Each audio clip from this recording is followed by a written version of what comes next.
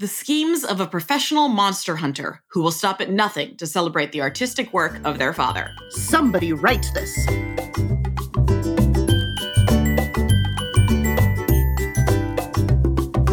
Hi, and welcome to Somebody Write This, where we use a random plot generator to give us an idea and then brainstorm how that could be a thing somebody might want to write. I'm Hannah. And I'm Jenny. And here to help us with our brainstorming today is Jeneta St. Clair. Welcome to the show. Hi, everybody. Hi, we're super happy to have you joining us. You found us through a previous guest of the show, Linny Westifer, and we're so glad that you got referred to us to come and join us today. Yeah, I'm very happy to be here. All right, so when we were talking a little bit before about what you might want to talk about in your interview portion, you mentioned that you run a comedy show. So I'd love to hear a little bit more about that. What is the format of this? What do you do as part of it? Tell us a little bit about it. Yeah, so I'm currently working on my elevator pitch. So here we go. It's not going to be great. I host and produce a comedy show called Dry Show Wet Comics. And the reason it's called that is because it's an alcohol-free comedy show. And I created that so that, there's just people that are sober, want to get sober, maybe don't want to drink tonight, and just to have a safe space for them to do so. And then all the proceeds from every show go to a different nonprofit every month. So we put it on at the Comedy Nook, which is in Los Angeles at like Melrose and Gardner. And yeah. That's so cool. Yeah, it's a really fun time. And the thing too is like with all the comics, it's like they all have some sort of relation to whether it be like recovery or just social justice issues, allyship, because it tends to be a typically more queer show too. So yeah. Okay. That's where it goes. It's a little bit of everything. Nice. No, that's awesome. How long have you been doing this? This month is going to be our 5th. Awesome. Tell me a little bit about the process of, are you the one who's choosing the comics? Yeah. Okay. And tell me a little bit about that process. Are these people that you have already been familiar with? Do you like go out scouting? I really know nothing about how this works. Oh my God. Okay. So I started doing stand-up before the pandemic. So that I think in like 2018 is when I started doing stand-up. But before that, I was doing comedy. And the thing is like, I wanted to, there was like this thing that I wanted. I wanted the comics to be funny. I wanted them to be talented in some way, but also I really wanted them to be kind. Yeah. Yes. And I was finding that in the comedy space, it was really difficult to find, like, I come from the improv and sketch world. So it's all like, we all get along and we're all best friends. But in stand-up, it's a little more cutthroat sometimes because it's like you're by yourself. You're competing against other individuals more. Yeah.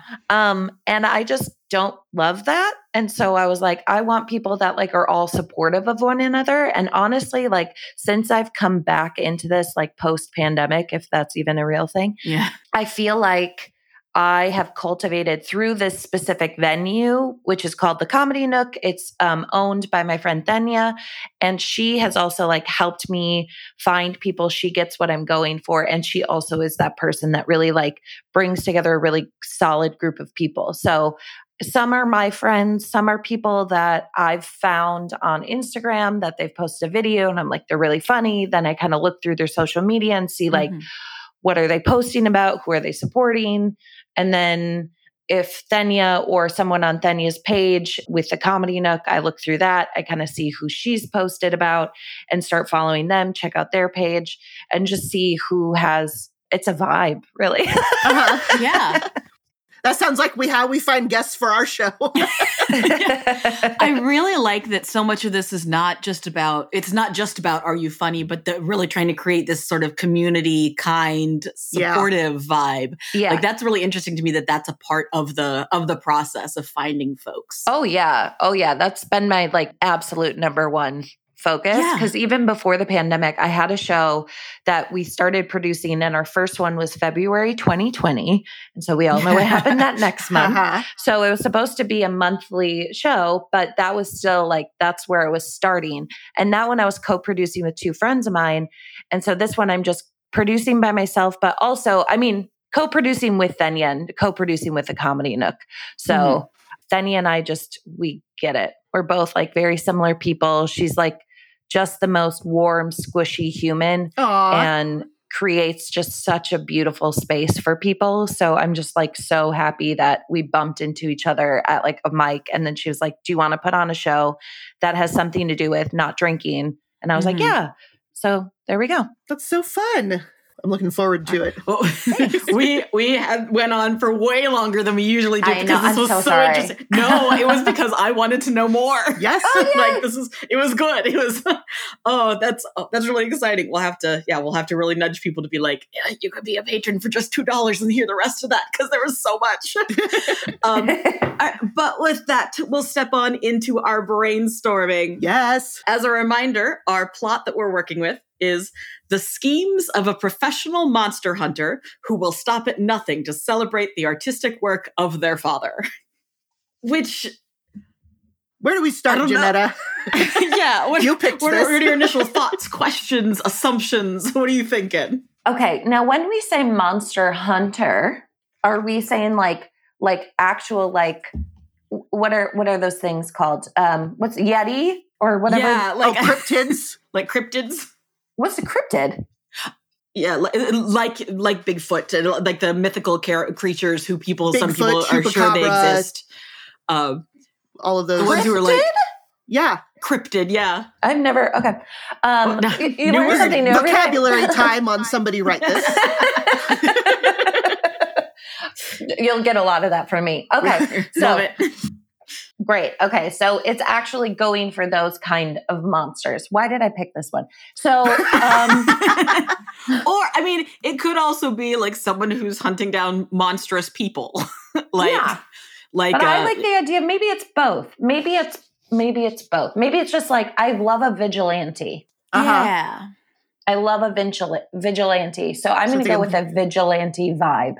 Yeah. Yeah. So like maybe a bounty hunter who also takes care of the supernatural when he has to. Or like maybe they market themselves as a monster hunter, knowing that they'll be able to get business from both sides. Nice. Yes. Well, you got to keep it open. Times are hard. Times are hard. Yeah.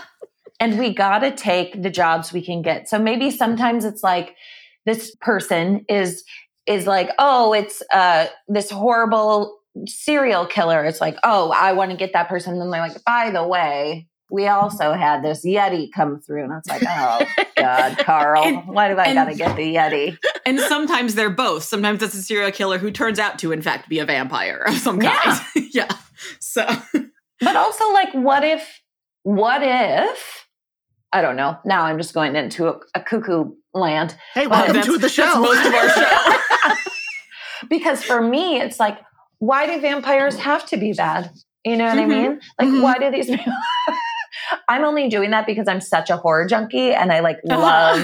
love horror. I love zombies. I mean, I genuinely, when the pandemic happened, I was like, is this the apocalypse? Do I survive? How do I make this Drawing happen on knowledge of horror movies. Yes, be like, okay, what happens next? I was like, I set up base camp here. I go steal this car. Like it's almost like a fantasy in a very weird way. Anyway, that's it. No, we're with you. So I love this idea. I love this vigilante character who hunts down both both traditional and supernatural monsters. Yes. So now we have to deal with what will stop at nothing to celebrate the artistic work of their father, which seems in no way connected to their day job. Like, what is preventing them from celebrating the artistic work of their father? Oof, what would prevent... What is this artistic work that anybody doesn't want it to be celebrated or shown or whatever? Maybe they don't want it to be shown. Maybe they had a really tumultuous relationship with their dad. Oh, so they're kind of...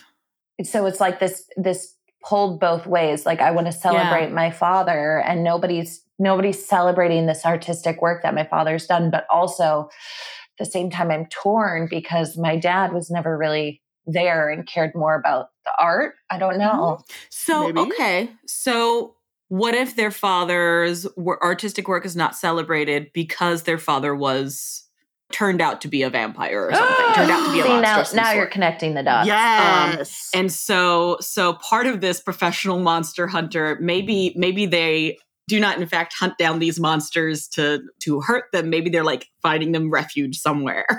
So we get into this, do vampires have to be evil? Do zombies have to be evil? And then being like, hey, my father was cast out because of this. And now I'm gonna, and they'll go back to the original people and be like, and like Snow White and the Huntsman being like, yeah, I got them. They're dead. But really they helped them find, a little cottage in the forest. Yeah. Oh, and then, so what's on the art? What is the art? Is the art the monsters? Did the father paint or create, I don't know, some sort of artistic thing that was an expression of who the dad was? And then people are like, we can't celebrate this. This is celebrating the monsters. Yeah.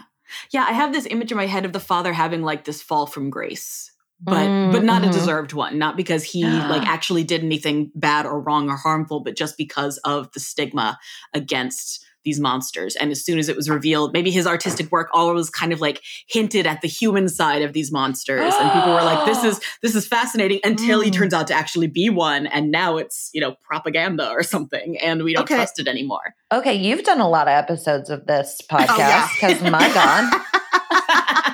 I literally put my feet up and I sat back and I like just listened. I was like, this is fucking great. Tune in.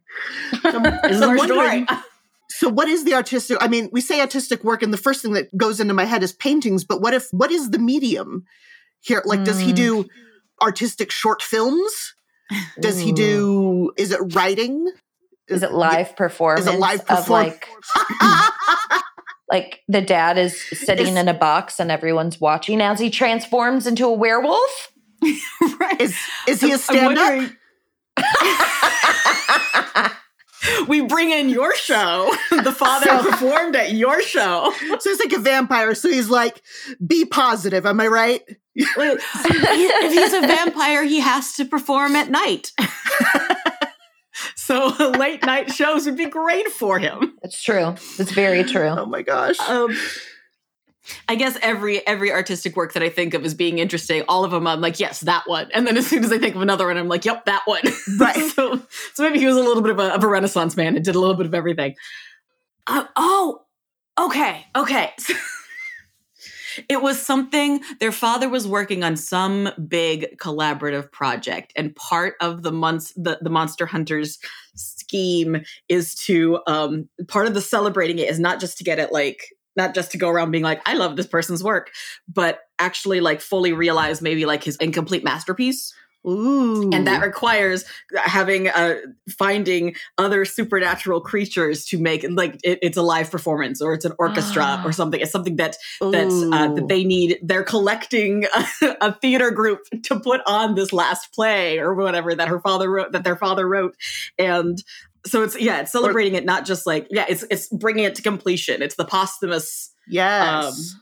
Whatever. I see what you're saying. So the stop at nothing is this professional monster hunter trying to finish the father's final piece. Yeah. Right. Like which being would able make to actually realize the image he couldn't do.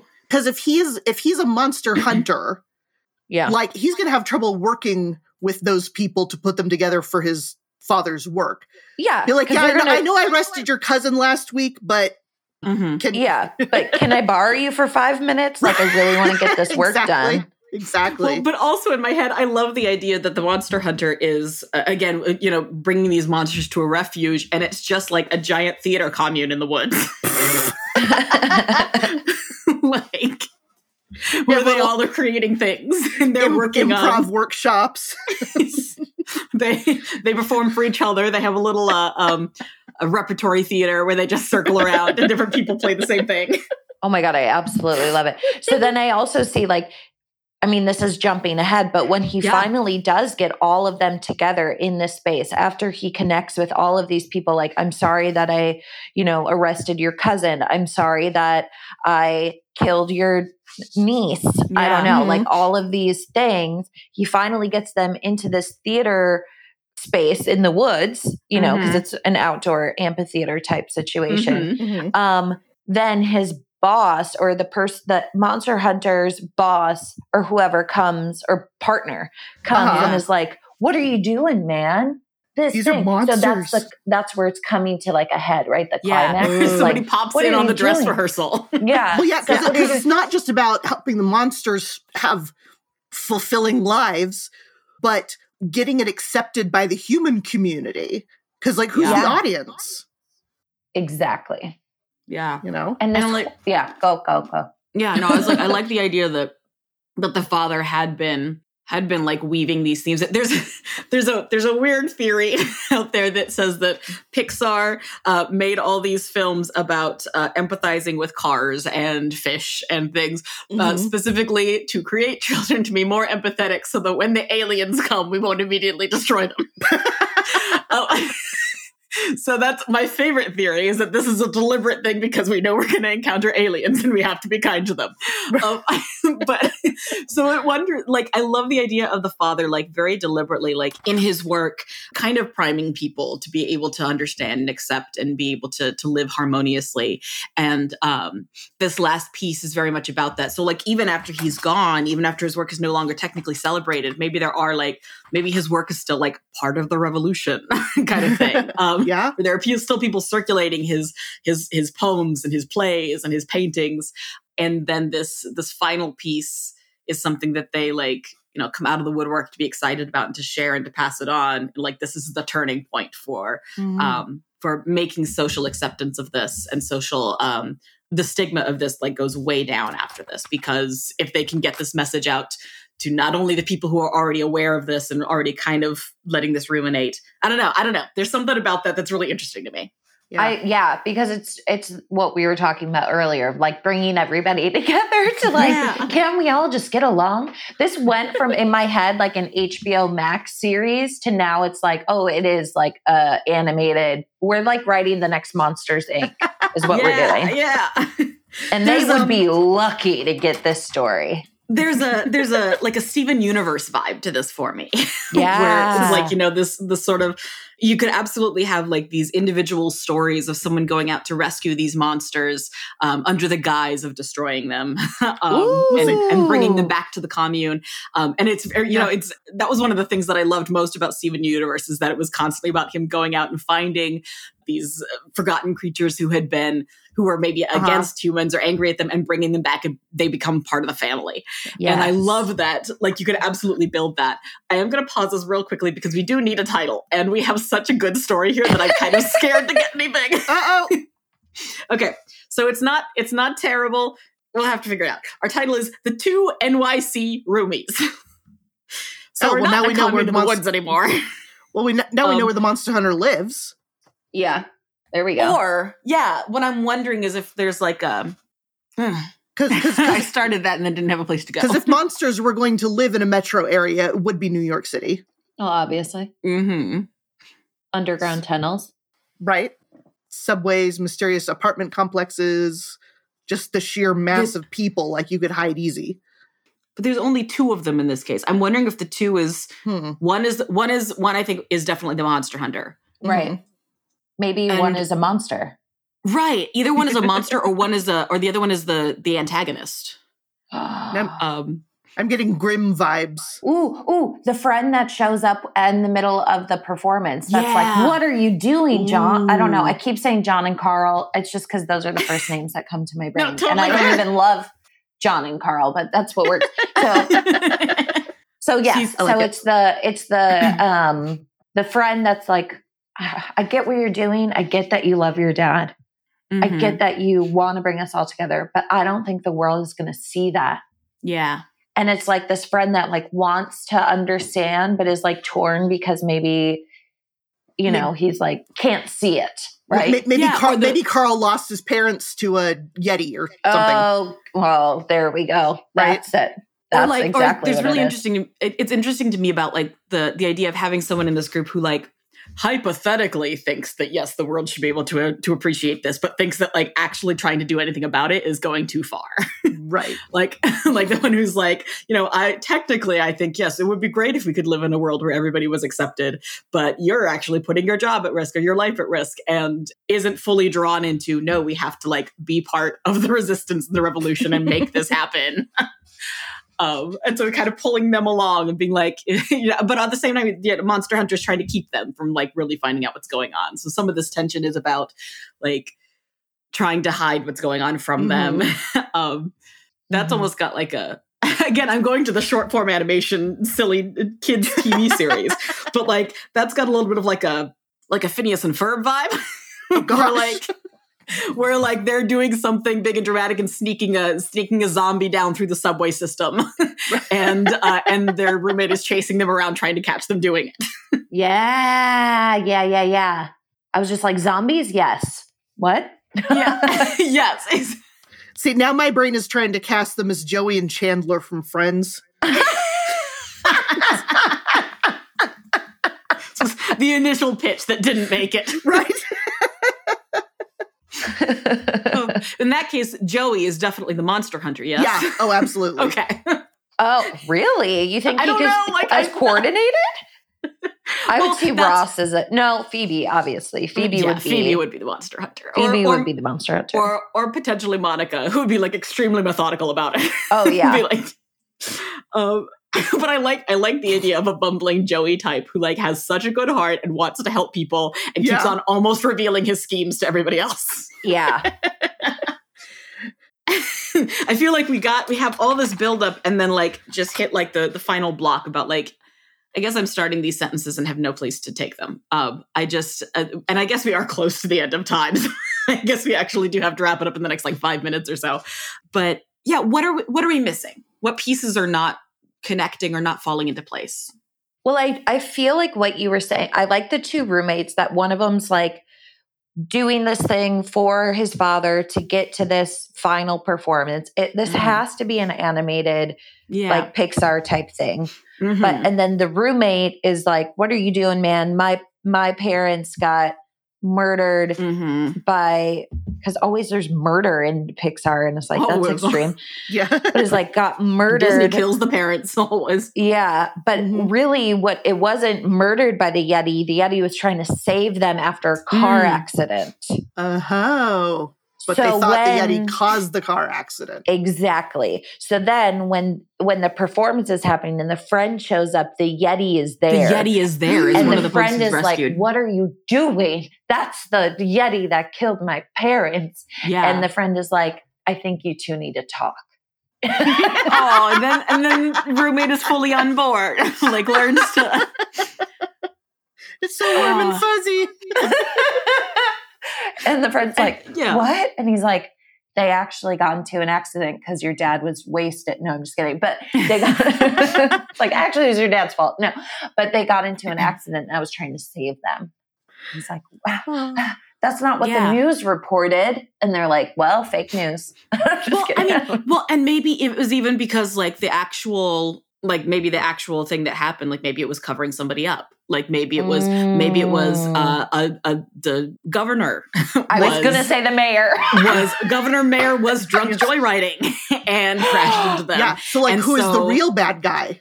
So the Yeti came out to save them, and the mayor was like, the mayor's PR people were like, obviously this is who we're pinning this on. Get some photos and chase him down. And so it comes back around to being like the monsters are not the enemy. It's these other people trying to pit us against each other to cover up their own junk. It's the government. It's the power ups, the higher ups in power who are trying to use this, pit us against each other so that they can get away with whatever they want. Yes. I like it. And then they do their final big performance on the steps of City Hall. Ooh. Yes. It's a musical, so you end with a big musical number of all these monsters dancing and singing. And then the Yeti gets elected mayor. And the song is co-produced by Justin Timberlake and Pharrell. Oh yeah, absolutely. You know what I mean? Because it's like, let's just be real. Yeah. This is kind of delightful. I would love for this to happen. And we're right at the time, so I'm gonna say, listeners, I would love to see anything that you come up with this, like this delightful show, the episodic children's TV show, animated TV show. Whichever direction, even if you don't want to take it that direction. I mean, this story, we've got a skeleton of a plot that could go several different directions. Yeah. Well, for so long, sci-fi and fantasy gets used as a way to talk about real life issues. Yes. And this is absolutely an opportunity for that. Exactly. And a way to explore that in a really fun way. So yeah, I would love to hear any of your ideas with this. Send us which monsters have to be included. Send us the dance number for the ending. Yes. Send us pictures of them all in their theatrical commune just outside of New York City. That'd be awesome. Or they're in an abandoned subway station, an old one that was never completed. They're all because the acoustics down there are great. Oh, of course. But then the final performance happens at Woodstock, obviously. Yes. They're bringing that back. I love it. All right, folks. Yeah, you know what to do. Anything you send us, we will be happy to share around and inspire other folks with this idea. With that being said, let's move into our section of the show where we recommend something that we think our listeners should check out. So I want to recommend a book that I just finished reading called I don't know how to pronounce it, Piranesi by Susanna Clarke. It's a really strange book that a lot of people who read it apparently found it just like really boring. I found it fascinating. It's set in this world where you don't know what's happening, really. You can't quite parse what's going on, but it's set, this narrator lives in this giant house with like thousands of halls that he navigates through and narrates what he finds.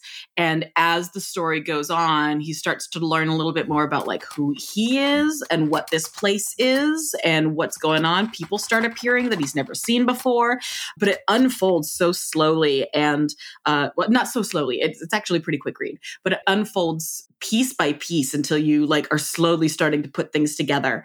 And it's one of the most fascinating reads that I've read in quite a while. And it's currently my second highest rated book that I've read this year. Nice. after What Moves the Dead by T. Kingfisher, which I know I recommended before. And it was just so fascinating. So Piranesi by Susanna Clarke is my recommendation for this week. I toss it to Jenny. What would you like to recommend? I would like to, last episode I recommended a found footage horror film series, and I had a second one that I wanted to recommend. Hell House LLC is a found footage horror film about people who run a haunted house. And they've been running it in New York City, but then they want to find a new venue. And so they find this abandoned hotel out in wherever it is. And obviously, they get there and things start going wrong. So they're setting up a haunted house in a haunted house. And it's good. And it has 2 sequels, and they're actually connected with the first one in a way that makes sense. I mean, like, no horror movie is perfect, and there'll be things that you see and you're like, okay, yeah, that's cliche, that'll happen. Mm-hmm. But the story is complete enough, and the scares are good enough that, like, I was just riveted the whole time. All 3 movies. So if you like horror, you like found footage, give those a watch. You've been watching a bunch of found footage and all the sequels, right? Like, I feel like you recommended one last time. You must be on a streak. I had a cold and I found a list, the 40 best found footage horror films, and I was going through them. So yes. Nice. All right. Jeneta, you get to recommend one as well. What would you like to recommend to our listeners if they haven't checked out? Ooh, okay. Now that we're in this horror world, because I love it. My friend's film actually just got put on Netflix. It's called Soft and Quiet. It is brutal. Just be forewarned. And the cool thing so basically it kind of, I'm like, I want to say what it is without giving it too much away, but basically, spoilers. Yeah, it's a group of women that come together, and you find out that they're like a group of white supremacists. Ooh. But they all look kind of like Susie Homemaker type Stepford wives. Creepy. And creepiness ensues. It was written and directed by this Chinese female filmmaker, and she did it all in one take. Wow. It's an hour and 40 minutes. They shot it 4 times, 4 separate days in a row, and shot it like a theater performance, basically. But but they shot it all over. So it goes from like a school, in a car, in a different house, in a store, but they continuously shot it for 4 days. It was almost an all-female crew, and I'm pretty sure it was. And the cinematographer had prepped for 4 months with like a camera on their back, like prepping for the physical exertion that this was going to cause. So it's a crazy cool film, and this filmmaker has just kind of blown up. So basically they made it with their own money, and then it got picked up by South by, then it got Blumhouse, and now it's on Netflix. That's so cool. I will definitely have to check that out. That sounds super fascinating. Yeah, yes. It's crazy. All right, before we go, Jeneta, we want to make sure that you get a chance to plug anything of your own that you want. So what would you like to share with our listeners? And there might not be anything. That's fine too. No, let's see. So we already talked about my show. So if you're in Los Angeles, check it out. Follow us on Instagram. Follow me on Instagram. And let's see, I do have something that's coming out in this film festival. It's called Marque Dos. I actually play the Karen of it. My name's not Karen, but I play the Karen. But it's a really cool short film. I'm really excited about it. It's about the Afro-Latina experience with this one specific writer-director that wrote this story. It's a comedy. It's funny. And we're going to be in this film festival. And then from what I've heard, rumor has it, it's going to go on Netflix as well. So sweet. We'll definitely let us know for that. So yeah, it's called Marque Dos, and almost all of it is in Spanish. And I don't speak Spanish. So a lot of Google Translate for me. Yeah. But everybody was absolutely incredible. It was a really cool project to be part of. So I'm very excited about it. That's super cool. And we'll get your Instagram and toss it in the show notes so people can find you. Jeneta, thank you so much for joining us. This one was really fascinating. It was really fun. I'm so glad you were able to join us for it. Oh my God, are you kidding? This was so much fun. I feel like I know you both already, just for years. Excellent. Love it. Love it. And we'll have to connect sometime if I'm ever down in LA. Oh yeah, for sure. All right, folks, that is our episode. As a reminder, you can find us every other Thursday wherever you get your podcasts, and join our Patreon for bonus material. We have an amazing extended interview from today, and you can get that there. And today we want to especially thank our patron Grace for supporting us. Follow us on Twitter and Instagram at WriteThisPod, or on Facebook /SomebodyWriteThis. And if you've been inspired by this episode and have questions or comments or a bit of story or anything else, email us at somebodywritethis@gmail.com. We'd love to hear from you. We'll be back with another episode in 2 weeks, and we'll see you then. And as they say, that's a fish which is brought from afar. Do they?